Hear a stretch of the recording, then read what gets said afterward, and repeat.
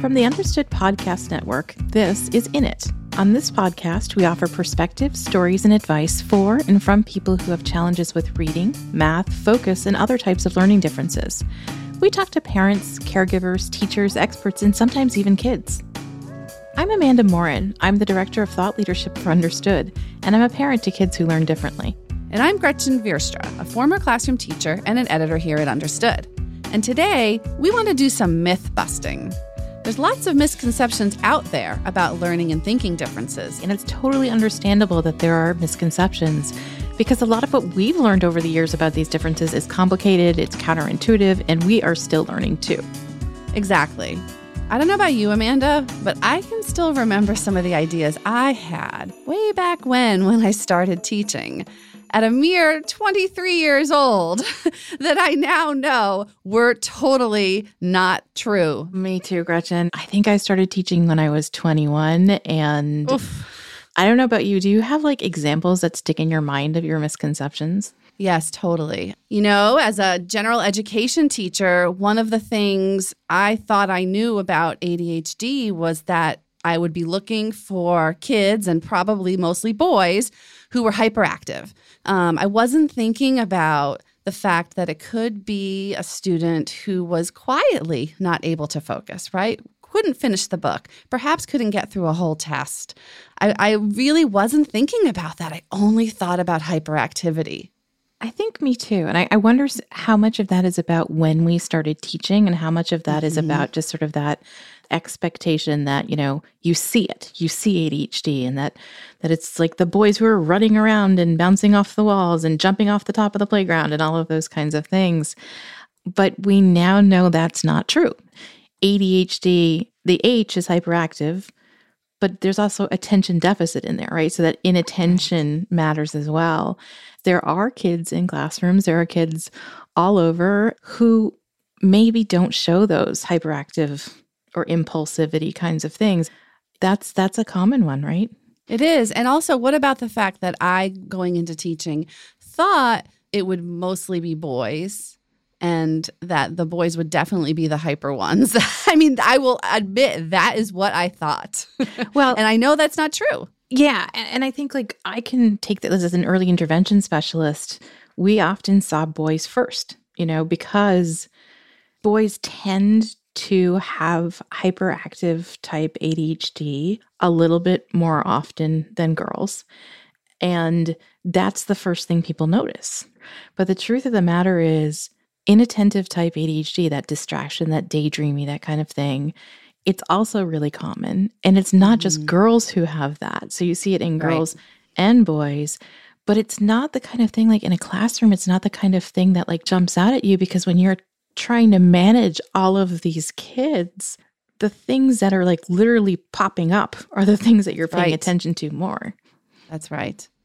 What about you, Amanda? Is there any particular idea you had about learning differences that tripped you up as a teacher or maybe as a parent? Oh my gosh. Yes. So as our listeners know, I have kids who have learning differences too.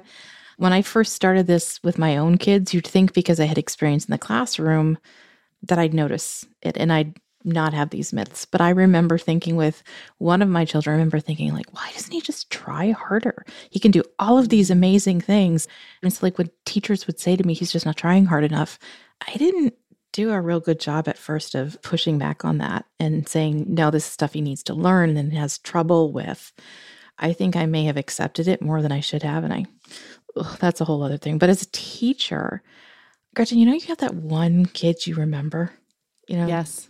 I remember from maybe my 5th year of teaching, right? So more years ago than I'm willing to say, but I will say that this child is now probably has her own family, let's just say, right? Had a really hard time learning how to read and do letter sounds and stuff like that, but was also kind of balky about it, wouldn't do it, and was sort of tuned out a lot of the time. And I kind of chalked it up to she was being stubborn. And as I look back at it, I realized she was telling me with her behavior that she was having trouble. And I think that now I would definitely have a conversation with that child's parents and say, I think we're seeing some signs of reading issues. I think we're seeing some signs of inattentive, maybe ADHD, maybe, I wish I'd had that conversation. And like, I still think about that. And I wonder, how's she doing? What did her rest of her school career look like? I know. It's hard not to focus and blame ourselves for things that we may have missed. The word blame, though, right, also reminds me of something else that I think comes up, which is hearing people blame parents for their kids' behaviors. Actually, not just behaviors, but the learning differences themselves. I've heard things like, maybe you just didn't read enough to your child for a student who has dyslexia. Or, are you setting boundaries? Maybe that's why your child has ADHD. I've even heard things about like, maybe you're feeding your kids too much sugar. These are all myths, right? This blame that we're placing, these are all myths, aren't they? They totally are. And the sugar one, I don't know how many times I've heard that, if you change his diet a little bit, he'd be calmer. And I kind of have this like, maybe if I changed his diet, I'd be calmer, but I don't know if he would be calm. Right. But I think you're right. Like, I think a lot of times people are looking for a place to put blame and they don't do it deliberately. I think they do it weirdly. They're trying to be helpful. They're trying to say like, well, if you just tried this, probably it would get better. But what it comes out to like parents like me, what it is like, you're not doing it right. And that's really hard. I am going to do the thing where I put our producer, Julie, on the spot and ask her to chime in. Because, Julie, you've worked with us for a few years now. And I'm wondering, what didn't you understand at first or maybe still don't understand about learning differences? Yeah, I think there's a lot of things that I didn't understand and that I'm still learning. I'm a little embarrassed to tell you this one, but it is true that a lot of times when people ask me what I'm working on and I'm telling them about this podcast, I'll say it's, for families who have kids with learning and thinking differences. And then I say like, ADHD or dyslexia, and then I sort of trail off. You mumble and and I feel like I know there are others, and some of them we have actually done episodes on, but I wonder, can you spell out for me, what do we mean when we say learning and thinking differences? I can do that. Go for it. Okay. So at Understood in particular, we have sort of what we call core issues, right? Issues that we specifically focus on. And the word learning differences encompasses a lot of things. But when we talk about some of our core issues, they're actually learning disabilities. And so dyslexia is a language-based learning disability. So that's one of them. There's written expression disorder, which is sometimes known as dysgraphia as well, another learning disability. And then dyscalculia or dyscalculia, or however people say it, is a third learning disability that we also focus on. And then we also focus on ADHD, which is not a learning disability, but it can get in the way of learning. And that's another myth. A lot of people think ADHD itself is learning disability. And then the last thing that we focus on as a core issue at Understood is language disorders. So receptive language, the ability to make sense of what other people are saying to you. And expressive language disorders, the ability to take your thoughts and put them out verbally and have other people understand you. There are other differences. Those are just the ones that we particularly focus on. So now you can go answer that question differently or have people listen to this podcast. Exactly. No more trailing off. That's right.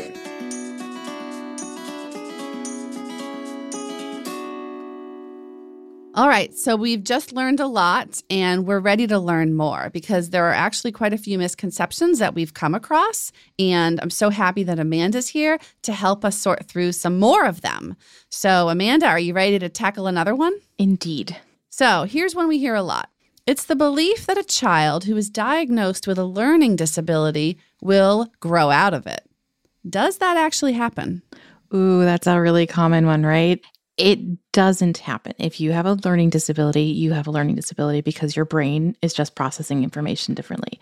What may happen is kids, as they grow older, have more strategies. So they've learned how to accommodate for themselves. So it looks like they've outgrown some of the things you saw when they were younger. But it's not that they're outgrowing a learning disability. I think that does a disservice to all of the adults out there who have learning disabilities. Right. Because at 18, you're not like, oh, no learning disability anymore. It may change what it looks like and how it shows up, but it's not that it doesn't exist anymore. And what about ADHD, though? I've heard different things about this. there's a very small percentage of people, and this is not my expertise, so I want to be like really cautious in saying, there's a very small percentage of people who do sort of outgrow the symptomology of ADHD, but it's a very small percentage. Got it. Yeah. All right. Well, here's another one. And I think this is something I held on to for a while when I was a kid. When I first heard about dyslexia, I thought dyslexia was either a vision problem or I thought it was just seeing letters backwards and that's it. But we know that's not the case. So please explain, Amanda. I think we think that because you see it a lot like in TV and stuff like that. When somebody has dyslexia, you see like the words are swimming on the page or in front of them or that kind of a thing. It's not. I think we're just going to say that. It's not just that. It's not a vision problem. People with dyslexia may have vision problems, but I'm sitting here with my glasses on. I also have vision problems and no dyslexia. I think one of the best things I heard is somebody that we work with who has dyslexia. She said to me, it's not that I can't read. It's that I had trouble learning how to read, right? I had trouble with the sounds and putting the sounds together in the language. So that was really helpful to me to realize what dyslexia is more about, that language learning and the being able to decode the sounds and being able to get the vocabulary and get all of that put together. And people who have dyslexia may often have difficulty with sort of their spoken language as well, like retrieving language when they are talking. So that's why it's called a language-based learning disability. Got it. All right, well, here's another point of confusion, I think, that has to do with kids who are what we call twice exceptional, or 2E. Can you explain what 2E means and how does it throw people off? I'll do a quick one, and then I will also put a plug in for the fact that we did an episode on twice exceptionality that people can go back to and listen more about. 2E or twice exceptional means that you have a child or adult who is intellectually gifted and also has a disability. It doesn't have to be a learning disability, and I think that's important to know too. But when we talk about it, we're often talking about kids who have learning disabilities and are also intellectually gifted. And what throws people off there is this myth that, like, you know what, you can't be gifted and also have a learning disability. And it's just not true. One of the things that I think people, and I probably held this misconception as a teacher when I first started too, is that it sort of cancels each other out, right? But you can have a learning disability and also be in like AP classes, and you can have accommodations in all of those gifted classes. And we all have things that are difficult for us and are not difficult for us. So I think it's just a magnitude thing to think about it that way too. That's a good way to explain it. All right. Here's the one that people have trouble pronouncing. Dyscalculia or dyscalculia. I know. I think I say dyscalculia. In any case, this is often described as just math dyslexia, but that's not really how we should be describing it, is it? No. I've heard people say it's also just like significant math anxiety, which it is also not. Again, right. I'm going to go back to the brain part of this. It's the way your brain is wired and the way it processes information around math. I actually like the word dyscalculia because I can remember it sounds like calculator, so it makes me remember that it's math, right? But, it impacts sort of the ability to learn numeracy, which is kind of a fancy way of saying like all of those underlying concepts about numbers, counting one-to-one correspondence, knowing that a numeral matches a group of numbers, knowing patterns and shapes, estimating, proportionality, all of those kinds of things that are math concepts that we actually use in everyday life. So It's not just about being anxious about math, it's about those everyday skills. People may also have trouble with like calculating the tip, Yeah, I never thought how helpful those tip calculators on the end of a receipt. I always thought they were just trying to push me to give more money. But really, maybe it's an accommodation. I should think about it that way.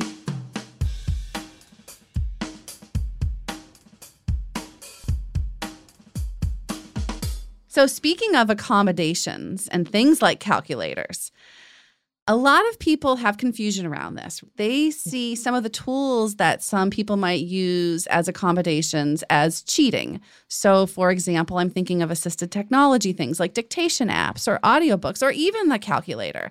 Are those things cheating? Are we stopping people from learning or doing things in the way that they should? I'm using air quotes right now. Or are those things just accommodations? What's the deal here, Amanda? I think it's not cheating. Like, I'm just going to say that flat out. It's not cheating. I've heard that, with kids with a written expression disorder, people will say like, my kid refuses to write and I think they just want to use the computer, or, this kid will only read comic books and that's not really reading. And like, those things just aren't actually true, right? These adaptations, these accommodations are actually helping us learn, right? And what's really interesting is that everybody uses accommodations in their daily life, right? The example I often talk about is way back when you used to go to crowded restaurants or whatever, right? And there was a lot of noise going on. And if there was a game on the TV or whatever, oftentimes you have the closed captions on because you can't hear over the crowds, right? Yep. My Mr. 12, we talk about Mr. 12 sometimes, right? He uses closed captions all the time on the TV, not because he needs the closed captions, but because it helps him process the language. Yeah. He uses the closed captions as an accommodation. But you know what? It helps everybody. Those kinds of things help everybody. Yeah, exactly. And as a former English teacher who filled my classroom with books, I would like to just point out that graphic novels, comics, magazines, all those things counted as reading as my classroom. So reading is reading. Reading is reading. Exactly. Well, and I would add to that audiobooks, right? Yes, audiobooks too. Exactly. Right. Yep. All right. I think one last thing here, a pet peeve, Amanda, that we were talking about just the other day. We were saying how we are not fans of hearing things like, ugh, I'm so ADHD today, or you'll have to excuse me, I'm a little OCD. Explain, why don't we like that so much? Gretchen is watching my face do a whole thing now. Yeah. I actually have OCD, so that one is very personal to me. Yeah. It's just like, I get frustrated when people use it as a shorthand for explaining what they're having trouble with, right? I have OCD and I will always have OCD. And so I don't get to put it to the side. I'm OCD today and I'm not OCD tomorrow. And I'm not, and so when people use those phrases like, oh, I just, I'm so ADHD today, or, I'm a little OCD, it feels like it sort of diminishes the experience that people have on a daily basis. You don't get to put it away. You don't get to have days when you're not ADHD. It doesn't acknowledge that there are people that this is their whole experience all the time. Yeah, exactly. All right. I think we've covered a lot. Is there anything else, Amanda, that you think we should address? I think maybe just that these are just a few of the myths that are out there, right? There are tons of myths and misconceptions, that's very hard to say. So the more we bust them, the less we have to say myths and misconceptions. So just, take a moment to think through. And if you don't know, ask. And if you don't have someone to ask, write in or ask us. I'm right. I know. Write in or ask us, or go to understood.org, where we have a ton of articles on many of these myths. We've got articles that are called like 7 myths about ADHD, for example. I don't know if it's 7, but you know what I mean. We've got lists. And so if you go to understood.org, you can find some of these lists and they can explain things. And if you have someone in your family who maybe is questioning some of the things that perhaps like your child is learning they have a diagnosis, and a family member saying that's not true or that's not real, send them these facts. We've got fact sheets and we've got myth-busting sheets. And you can send those along to people to help, better educate them and give them the tools so that they can talk about it. Send the tools. And I think that what that does is take some pressure off you for having to be the one who feels like you're always educating other people. Right. And we will put links to, probably not all of them because we have so many of them, but we'll put links to a lot of them along with other resources in our show notes for this episode so that you out there can start educating other people and be a myth buster on your own. That's right.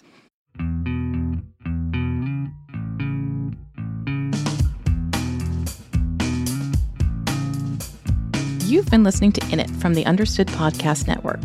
This show is for you, so we want to make sure you're getting what you need. Email us at init@understood.org to share your thoughts. We love hearing from you. And if you liked today's episode, please share it with the folks around you, other parents, your child's teacher, or other people who may want to know more about learning differences and debunk some myths of their own. Understood is a nonprofit organization dedicated to helping people who learn and think differently discover their potential and thrive. Learn more at understood.org/mission. In It is produced by Julie Subrin, Brianna Berry is our production director. Andrew Lee is our editorial lead. Justin D. Wright mixes the show, and Mike Errico wrote our theme music. For the Understood Podcast Network, Laura Key is our editorial director, Scott Koshier is our creative director, and Seth Milnick is our executive producer. Thanks for listening and for always being in it with us.